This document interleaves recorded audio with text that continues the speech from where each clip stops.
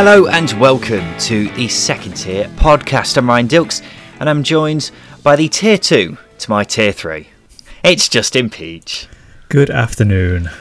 Justin, we'll get on to that in a sec, so I feel like we've got to talk about it. But first off, how are you? I'm good. A little bit stressed out this afternoon, trying to take advantage of Black Friday and ASOS, and the website is unnavigationable. Okay. It's just meant for hipsters. I've never been on the ASOS website. My day's also been stressful because I've been having to deal with the tier system at work. And we'll talk about that now, Justin, because it's obviously the tier system affects everyone in day-to-day life, but it also does affect the football teams in the Championship because some sides will be able to have fans back next week and others won't. Now, I put together a list of the teams who will be allowed to have fans back next week. There's definitely a southern vibe towards it. Basically, if you live south of Northampton, you're probably not going to have fans back in for quite some time. No, you will. Oh no, you are going to have. You are going to have fans back. Sorry, and then Norwich is also in there as well because Norfolk is completely isolated from the rest of the country. The question that I've got about this, Justin, is: do you think this is going to benefit some teams over other teams? Ooh, potentially yes. I think we look back on the trials, I think it was in September, wasn't it? It was a while ago now. I think it was Norwich had fans in and they drew 2-2 with Preston. Did it benefit them? I don't know, maybe it was too early in the season, but I think it can benefit, but there's still only a really small portion of fans. Are they going to make as much noise as a 10,000 or a 20,000? Maybe not. So it's really hard to say. There will be a definite argument for an advantage for those southern teams compared to the northern teams, but I don't think it's going to be too significant. A few fans pointed out, because I asked the question on Twitter, Analytics Forest made a good point that Wycombe, their average attendance last season was 5,000, and now they'll be allowed to have 2,000 fans in. So that's pretty much a normal. Well, I know it's not. It's still half what they usually have, but it's near enough a normal home game for them now. So in a way, maybe it does benefit Wycombe. Other teams, I'm not so sure. There is also the argument that fans will get on their back more. And one of the things that we've seen recently is that teams are more likely to take risks because they know that fans aren't there in the stadium to start having a go at them if they do something stupid. So I suppose there's two sides of the coin, really, isn't there? Obviously, there's the financial aspect of things because those clubs who will have fans there, I know it's not a massive amount, but it's something at least, isn't it? I don't know. I read a tweet from Darren McAntony this morning, and he said that they're prioritising season ticket holders who have already paid for the season ticket. So financially, they're not going to be better off. They're actually going to be a little bit worse off because of the extra stewarding costs, catering staff, all of that. So potentially they're going to be worse off with the small portion of fans than they would be letting more in. So I don't think financially it's going to make any difference at all. Fair enough. You got your season ticket for this season sorted? Unfortunately, yes. The less said about that, the better. I was very disappointed last night, obviously, but we'll get on to that. Why were you disappointed? What with the actual result? Yeah, now how the season's gone, because I've essentially paid £330 for behind closed doors football, which has been awful, absolutely awful. It's getting to a point where you don't want to log in to watch the games, and it's much easier doing that than it is actually not turning up at the ground. So, it's a bit of a weird position. Don't worry, Justin. Soon you'll be able to watch Derby lose in person. It's fine. Exactly. Yes, can't wait. Right, let's talk about some actual football. We'll start off with the Lancashire Derby, which finished Preston 0, Blackburn 3. Preston were down to 10 men for half the game after Joe Rafferty was sent off just before half-time. But even with that being said, this was a shocking performance by Preston, who pretty much rolled over and let Blackburn slide past them. The stats don't make for good reading. Adam Armstrong had nearly twice as many shots as the whole Preston side, which is quite impressive. But we're once again talking about the amazing contrast between Preston's home and away form, because it's now 6 losses out of 7 at Deepdale this season. And it's ultimately costing them the season, isn't it, Justin? Once again, it's led to Preston fans calling for Alex Neil's head. Does he need to go? No, I don't. It's really hard, especially Preston. They might be a team that benefits from having fans in the ground, for example. Obviously, it's not going to happen anytime soon. But for me, Alex Neil's the best man at that club, or best man available to get the best out of the players at that club. The issue I think they're having at the moment is it's just a weird season, and they're not in a relegation battle. They're not threatening to drop like a stone.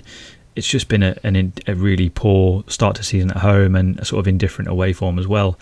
They will improve at some point. It's just, I think you stay with Alex Neil, because at the end of the day, you get rid of him, I think Preston will be worse off than if he stays. I'm not sure I agree with you. I mean, I'm in two minds about it, to be honest. I've changed my thinking on this so many times that it's driving me nuts.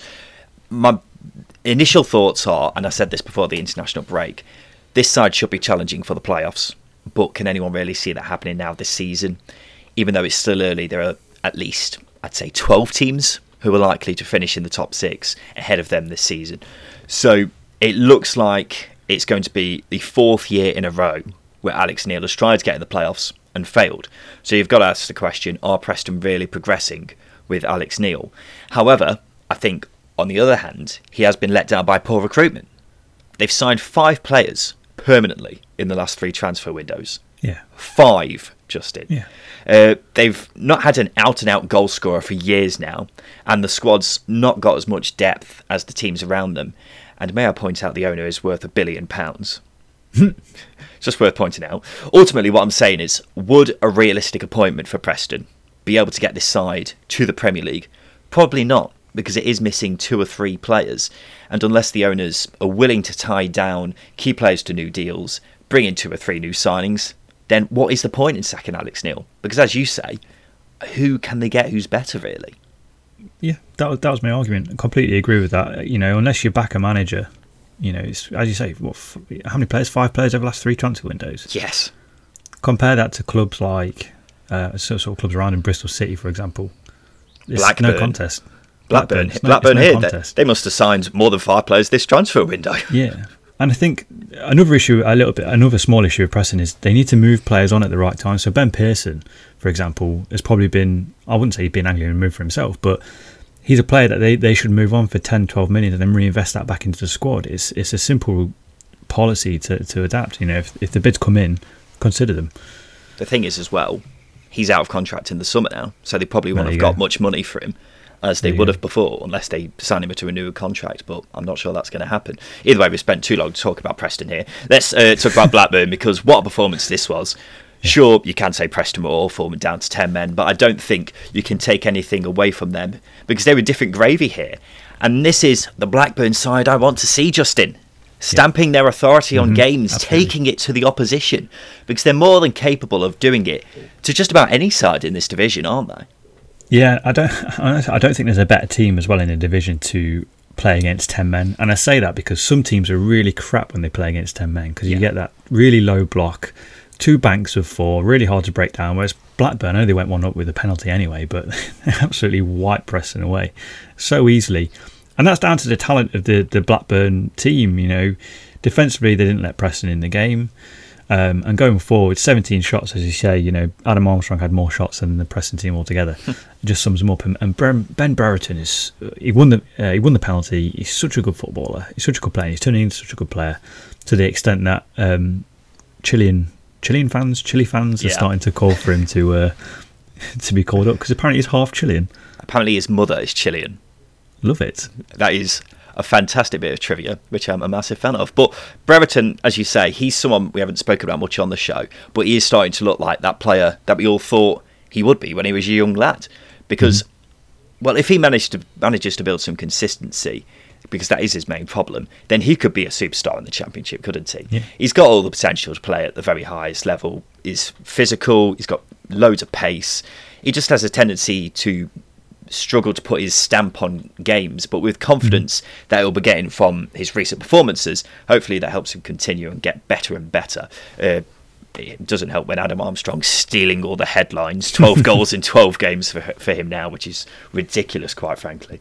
Blackburn up to 10th now, which is almost a bit of a disappointing position, really, because of how they start the season. But you could definitely see them challenging for the playoffs. The big issue has been the defence, but that looks like it's getting there. One side who don't look like they're getting there at the moment is Cardiff. They lost 1-0 to Coventry. And Neil Harris is another man who's under pressure at the moment, and with performances like this, you can see why. Yeah, he will be. And the issue is, it's more individual errors and mistakes that are letting him down, But then again, it's 1 win in 8. How much of that is the management? How much is that players making the wrong decisions? How much is that Neil Harris sticking with these players that are making these poor decisions? And as I say, that there are just too many errors being made. The first goal was why are Cardiff playing out from the back? No idea. Well? They've not played out from the back for a good 3 years now. Yeah, but it's come from Joe Rawls with a meek back pass. He had 3 Coventry players around him, so that pass from Morrison should have never have gone to him anyway. So I'm not putting it all on Rawls. And then Morrison, poorly judging Smithies coming out, allowed Walker to slip in and get it over Smithies. It was a great finish, but completely avoidable. And as well as that, they're not breaking teams down as much as they should do with the talent they've got going forward. It's not good enough. I completely agree. It was a shocking game, a really shocking game. They barely created anything substantial. And you got to remember, Coventry have the worst defence in the league.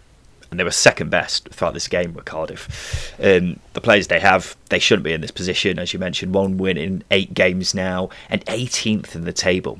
This is a very good side, Justin, a very good side. And it's getting hard to argue that Neil Harris should be given more time, really. We've given plenty of praise to him for the job he did last season because he made this team very hard to beat, which led to them getting the playoffs. But this season, they haven't been able to carry over that form really at all. And unlike Alex Neil, when we were just talking about him a second ago, I feel like other managers could do a better job with this side because it is essentially a top 6 team. It's not playing like it at the moment, though. If they got in someone like, I don't know, Danny Cowley, plays a similar style of football, young manager, has done a better job, has made teams better than when he went there, then I could definitely see him doing a decent job with this side. Neil Harris has got to pull his finger out because ultimately the fingers have got to be pointed at him, I think. But Coventry, they'll be very happy with this performance because heading into this game, they managed just 1 win in 10. And I don't think really anyone should get too carried away with this result because Cardiff were pretty poor. But it was a really good performance from Coventry. They deserved it. Now 2 clean sheets in a row as well, which is a massive boost because last Friday's game, before that, they'd only managed 1 clean sheet all season. So it's progress for Mark Robins, isn't it? It's massive. And I said in my my article over the international break that the issue with Coventry is they're a young, maybe slightly naive team. They're not managing games very well, which is why they're conceding so many goals. You come back to the Birmingham game, they get a clean sheet. It was a poor game, but Coventry stifled Birmingham. And, although it was a poor game against Cardiff overall, they pick up the win. They see the game out against a Cardiff team that can potentially bully, a very experienced Cardiff team that can bully this young side, and they didn't. They stood firm. The composure from Walker for the goal was fantastic, and onwards and upwards for Coventry. It's 2 clean sheets in a row. I can only see him improving now. Yeah, Tyler Walker, as you mentioned, he's someone that I want listeners from this show to keep an eye on because we picked him out as a player who could surprise a few people this season at the start of the season, and Mark Robins has been slowly easing him into the side. But he scored against Watford, looked lively against Birmingham, and has scored here as well. Definitely one that people should be keeping an eye on over the next couple of weeks. Let's go to Middlesbrough 3, Derby 0. There is a lot to unpick from this game. This was as comfortable for Borough as the result suggests.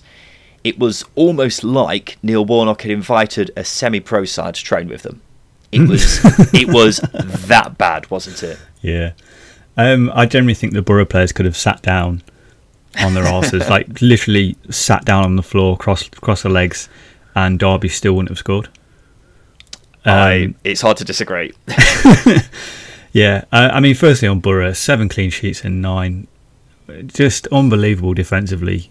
I mean, it was always going to be difficult for Derby, lowest scorers in the division. But Borough, my word, so efficient. And I feel like I should mention George Saville again.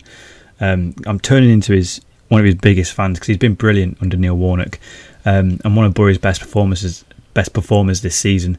He made 6 tackles, all in around the middle of the park as well. So he's breaking up the play, and that partnership alongside Johnny Howson is only going to get better.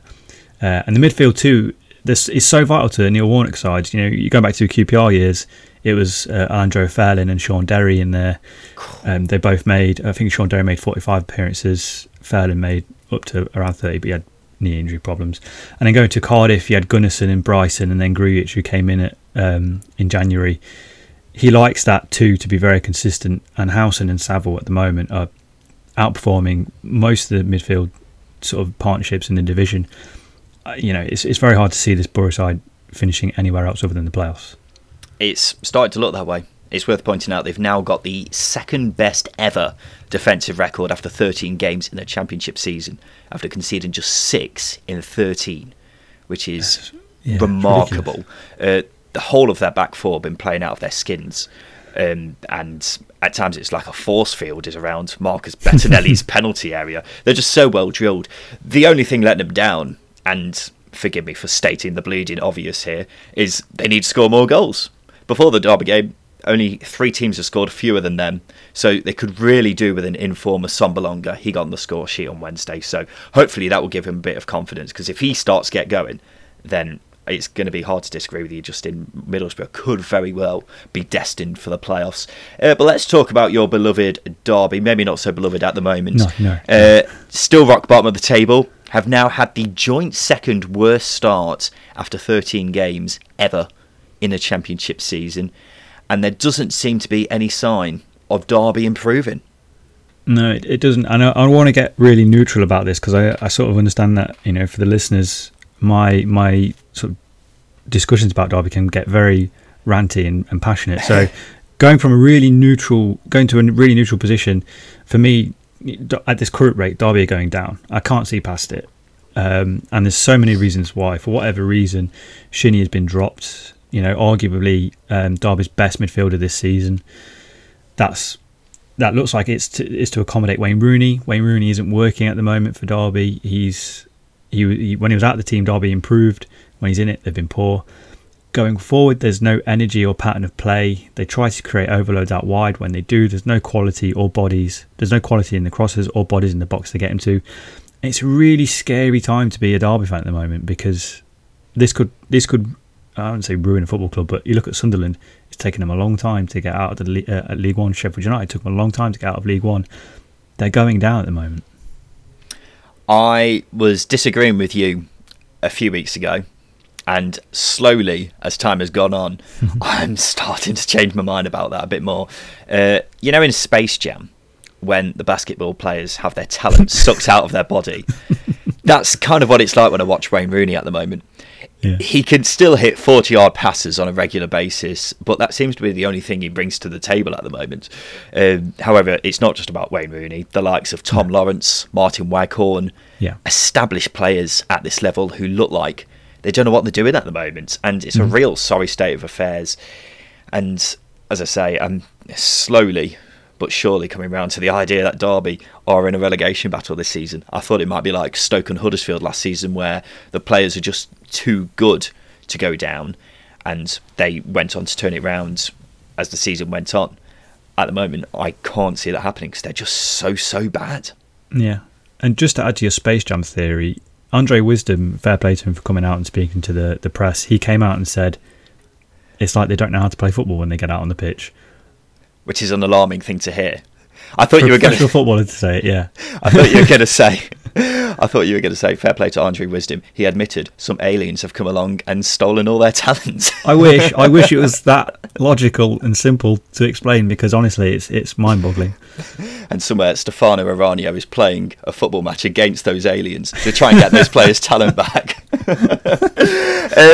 Norwich are still top of the table after beating Stoke 3-2. A bit of a crazy game this. Norwich were 3-0 up before Stoke gave them a late scare after Emi Buendia was sent off. But on the basis of play throughout this whole match, I thought Stoke were quite unlucky. They certainly had more chances than Norwich did. Yeah, no, as well as that, the 2 goals that I think is the first and the third goal, and the second and third goal came from Stoke midfielders giving the ball away. So they were avoidable goals as well. And as you say, arguably it should have been 3-3 at the end. It was not a foul on Michael McGovern. A really bizarre decision. But as you say, Stoke were pretty good and Norwich ever so slightly better. You can't give teams like Norwich these chances. As I say, giving the ball away in midfield to talented playmakers, then play Teemu Pukki through is it's football suicide.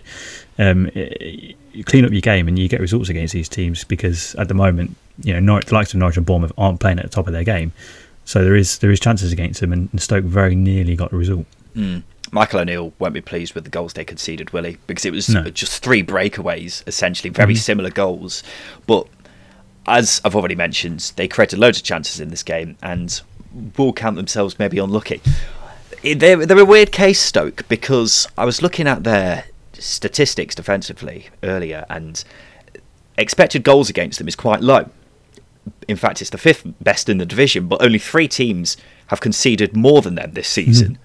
So it's a bit strange, but it essentially means teams are taking their chances against them, and in the long term, that should even out. And it should start to reflect in the results a bit more. But they find themselves 8th, which is still fairly good going for Stoke. But I think this game kind of sums up why I'm not completely sold on Norwich, because they give teams plenty of chances. And as I've been saying recently, they usually rely on Tim Krul making match-winning saves. He came off injured in this game and could be out until the new year, which is not ideal at all. However, they created plenty of chances for themselves, as they have done pretty much throughout this whole season, and they do a great job of outscoring teams. And in my experience, Justin, if you score more goals than the other team, you tend to win games. Just a theory I'm working on. But the main thing is, they're one of the only teams who have managed to be consistent, and that's something that we always say on this show, isn't it? If you get a consistent run of results over an extended period of time, then it always shows in the table. Always. Teemu Pukki, getting back to form. 3 goals in 2 for him now, which is a worry for the rest of the division, because if he starts hitting the form like he did before, he could be very deadly, Justin. Yep, absolutely. And, it was the reason why I put him in my fantasy football at the start of the season, but he started too slowly for me, so I got rid of him. But as you say, he's such a good striker at this level, and you give him chances, he's going to put them away. And as I say, Stoke gave him chances and he punished him. Yeah, definitely. 3 straight wins now for Bournemouth after they beat Forest 2-0. They are like a steam train at the moment, aren't they, Bournemouth? They look like they're going to take some stopping. No, I really enjoyed watching Bournemouth on Tuesday. I thought they were really good. Their movement through the thirds is really good to watch. When you've got players like Lewis Cook, for example, and David Brooks, you can see why they're starting to carve teams open. But a lot of it, as well as Solanke dropping deep with his back to goal, that for me has been a bit of a game changer for Bournemouth, because they typically, especially in the Premier League, play 2 up front, and I don't know, they were very heavily reliant on wing play. Whereas now they're playing through the middle, and then you've got the inside runs of Danjuma and David Brooks causing havoc. And it really is, because David Brooks coming into the side has helped. He's been involved in 5 of the last 9 goals, which is, it's good stats. He's been a massive improvement to this Bournemouth attack, and you can see that, because they were drawing games before, and now they're turning them into wins. It's scary how good David Brooks is at this level. Yeah. And I keep saying it, but I can't hammer home this point enough, that he's way too good to be playing in the Championship. He just clearly looks like a Premier League player whenever I've watched him this season. But it is amazing how, with all the quality they have in this side, you forget that they've still got the likes of Junior Stanislas, who's still a very good player at Championship level. Yeah. He got 2 here. And I just don't think there's really much else you can say about Bournemouth that we haven't said already. They're just quality, and they look like the team who are most likely going to win the league in my eyes. This win was fairly comfortable, and it doesn't change my mind really much about that. But for Forest, it's the same old story that we've seen plenty of times this season, where they actually had quite a few chances and could have made it a lot less comfortable for Bournemouth had they put any of those chances away, but obviously they haven't, and didn't really give much of a tough time to Bournemouth defensively. No, I mean, they were outwitted, which Jason Tindall admitted after the game, that he knew knew what they were going to do. Forest. It was quite simple for Bournemouth. Okay, they had a couple of chances, but as you say, they didn't take them. But I think the good thing is they are starting to create more under Chris Hughton. It's just taking those chances and cutting out the defensive errors. Because, for example, the Jack Colback tackle on Solanke, whether or not it was in the box, doesn't matter. Players running at you that quick, you don't leg him up. You just got to eradicate those mistakes, and Forest can start to climb up the table. But they need clean sheets first. They need clean sheets to build on. They're not getting it. They need Joe Worrell back as well, as soon as possible, just to shore up that defence. Because there have been so many defensive combinations. I think now Chris Hughton's starting to settle on a back four, which is good. He's now just got to get the midfield balance right, and then obviously Lyle Taylor up front. It's not something you really associate with Chris Hughton sides, is it? Them not being very good defensively. That's usually the one thing that you can say about them, but it is just 3 wins in 9 for Mr. Hughton now. And there has been improvement. It's just maybe not been as drastic as we were expecting it to. Still plenty of time though, isn't there? Yeah. Let's have a break, Justin. After that, we'll talk about Brentford, Reading and QPR.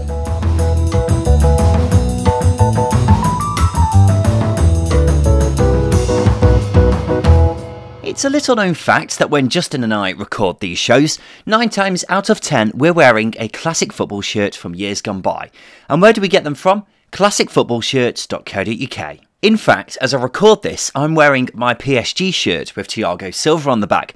Alternatively, I could have worn my Juventus shirt, Dortmund shirt, Blackburn shirt. I could go on. We're big fans of classic football shirts here because they offer you classic football shirts at a great price. And it's not just shirts either. Oh no, dear listener.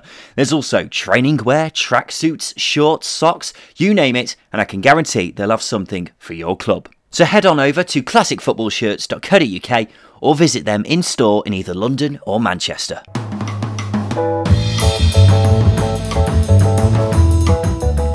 Welcome back to the Second Tier podcast. Barnsley 0, Brentford 1.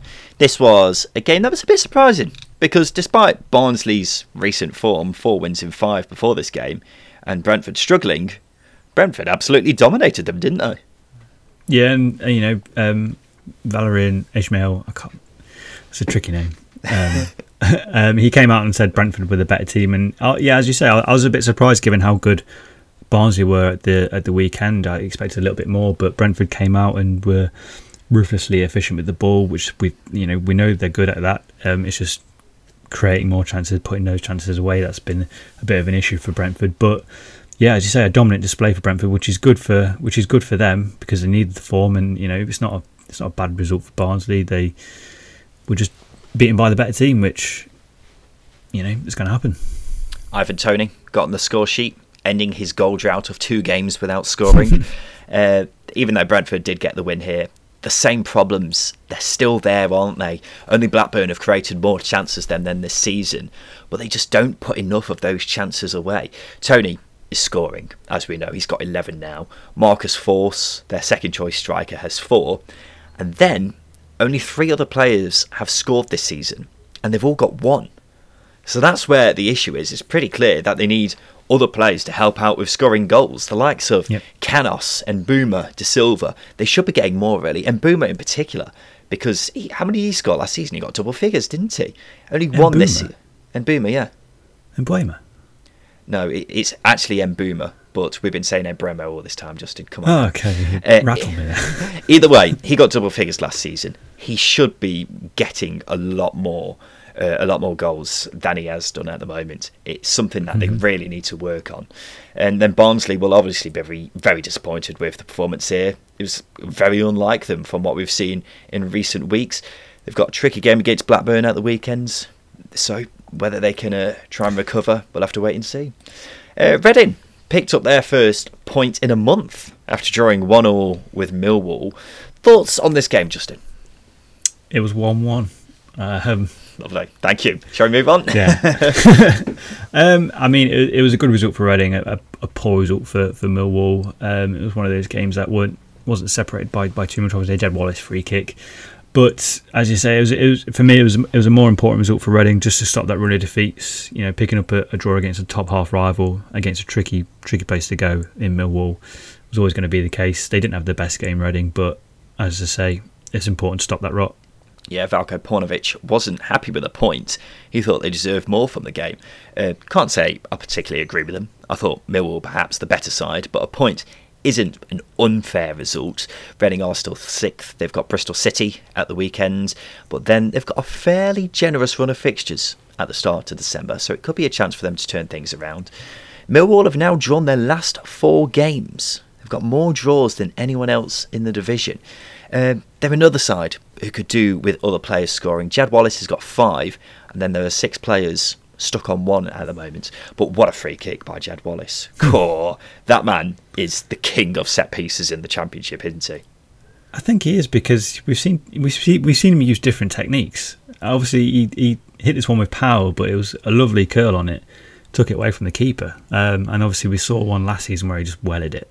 Oh. Yeah, different techniques, but as you say, Millwall drawing too many games. They need other players to pick up, because last season you labelled Millwall a one-man team.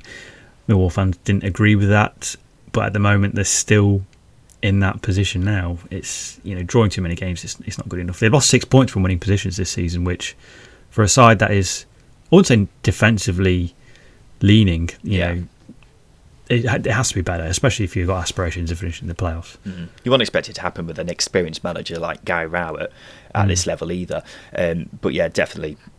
Hopefully, when Troy Parrott starts, when he's fully back in the side, because he has started his last 2 games now, but when he's fully back and up to speed with the Championship, hopefully he can grab a few more goals and really help Wallace out. There was a great game at the Kai and Prince Foundation Stadium between QPR and Rotherham. It finished 3-2. Both sides throwing caution to the wind here with plenty of chances. Bright Osayi-Samuel really stood out for me. He was having one of those games where he was not afraid to run at the opposition and was giving them hell throughout this whole game. And he's such a good player when he does that. There's probably no one else better at it than him in the division. Elias Chair got on the score sheet as well. 2-2 for him now. They have got all these exciting attacking players, haven't they? And when they really get going, they're very fun to watch, aren't they? They are, and that's the frustrating thing, because you see games like that. You mentioned Osayi-Samuel, he completed 6 dribbles. Elias Chair completed 3. They were really, really efficient going forward.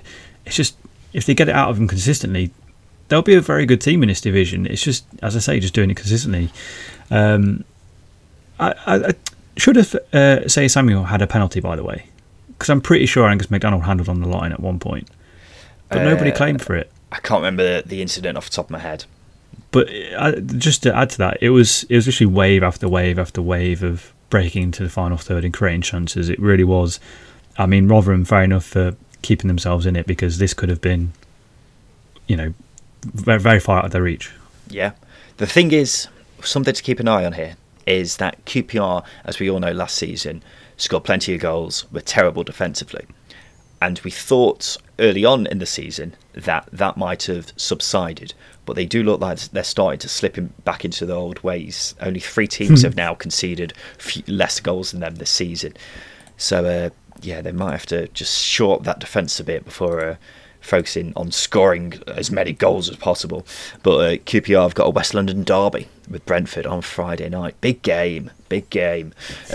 Paul Warne wasn't happy with Rotherham's performance in the first half, but thought they were unfortunate in the second half. It was by no means a bad performance from the Millers, was it?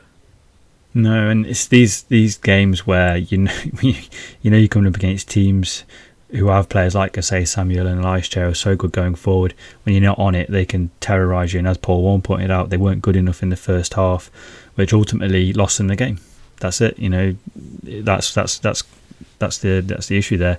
But they're a team that they're a far cry from when they were in the Championship before. I'm looking forward to watching this Rotherham team throughout the season, but I'm quite confident that they can avoid relegation.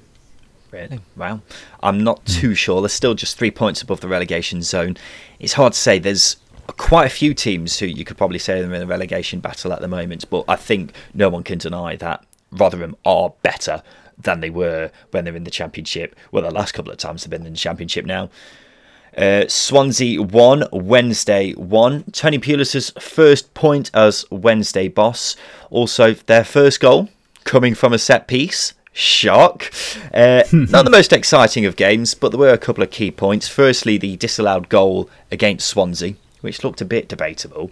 There was a big, massive goalmouth scramble, and it eventually goes in, but apparently there was a foul on the keeper, but I didn't see anything. So No. Steve Cooper's men probably have a right to feel aggrieved, don't they? Yeah, and it was a lovely goal from Casey Palmer as well, which makes it all the more worse. But it should have been a penalty on Andre Ayew as well, because it was a high boot. Yeah, On from him. Callum Patterson, wasn't it? Yeah, and bizarre decisions last night and Tuesday night. And obviously Steve Cooper came out and said that he's already spoke to the refereeing bodies to say they didn't want the referee that was in charge, Andy Woolman, last night because of previous issues with him. It's not very nice, so is there it? there might be a bit of a grudge there. But as you say, for Wednesday's first goal coming from a set piece under Pulis is just typical. And that's Adam Reach's first goal in 14 months, by the way, It doesn't surprise in me. over a year. He's not been as free scoring as he once was when he was hitting 30-yard screamers on a weekly basis. He's had a bit of a drop in form, hasn't he? And it's been going on for quite some time now. But just quickly back to Swansea. Positive note is that Andre Ayew was back after getting injured in the international break. Scored a lovely goal as well. A lovely goal, Justin. And I tell you what, it's hard to deny that he's one of the best players in the division, isn't he? I don't think anyone can argue with that, really. He's so important for Swansea's hopes of going up this season, and they could really do with him staying fit because he's so important in the final third. But despite the disallowed goal for against Wednesday, they were fairly solid, weren't they? Pulis is just going to drill them down into a clean sheet machine, isn't he? Yeah, it's just typical Pulis side. You know, it's 4-5-1, 5-4-1. It's just going to be that all the way through. Yeah. Luton 1, Birmingham 1. Lucas Jukovic and Matty Pearson with the goals. Another game that was fairly even. I love Juki's penalty here. He takes them exactly as you'd imagine Lucas Jukovic would take them. Neil Etheridge had a bit of a mare for the Luton goal, although did redeem himself with some very good saves. Luton still 11th despite one win in 6, while Birmingham are 17th. Anything you want to add on this game? No, these teams are very closely matched, and I think that says more about Luton than it does. Oh, sorry, probably says more about Birmingham than it does Luton because of the differences were barely there. It's good progress from Luton and a pretty weird regression from Birmingham. And we'll end with 2-0-0s. Bristol City, Watford, and Wycombe Huddersfield. Worth pointing out, Wycombe have only lost one game in 6 now, Justin. The points ticking over a bit, aren't they? Let's do Who Knows Wins before we leave you for this week, listener. This is our league where you can win money from correctly predicting the results of championship games. It's really easy to do. All you need to do is download the Who Knows Wins app and join our league. Guess the most correct results out of all the games in the championship. The more people involved, the bigger the prize. So get involved. Right, we have got a game tomorrow night. That's Brentford QPR. Which way are you going, Justin? I'm going Brentford. I'm going to go Brentford as well. Reading, Bristol City. I'm going draw. I'm going to go Bristol City. Birmingham, Millwall. I'm going to go Millwall. I'm going to go draw. It's a very drawy game, that sounds. Blackburn, Barnsley.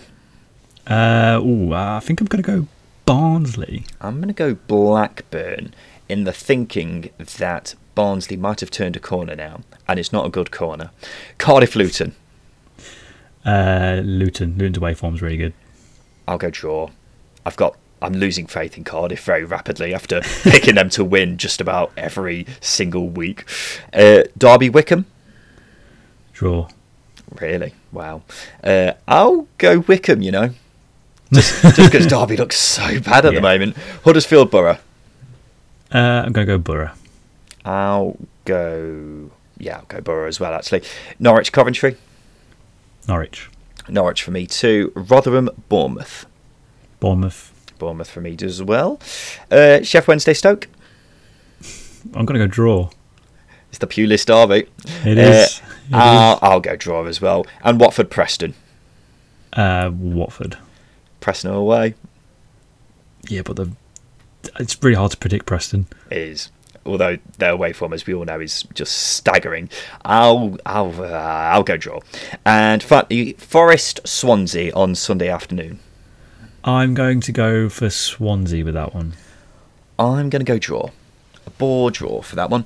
Lovely. Right, this has been the second tier. This has been a midweek edition of the second tier. Thank you for listening, as always. We'll be back again on Sunday to give you all the latest from the Championship, talk about a bit of the news, all the matches, all the standard stuff that you get with your weekly dose of the second tier. I've been Ryan Dilks. I've been Justin Peach. Thank you for listening.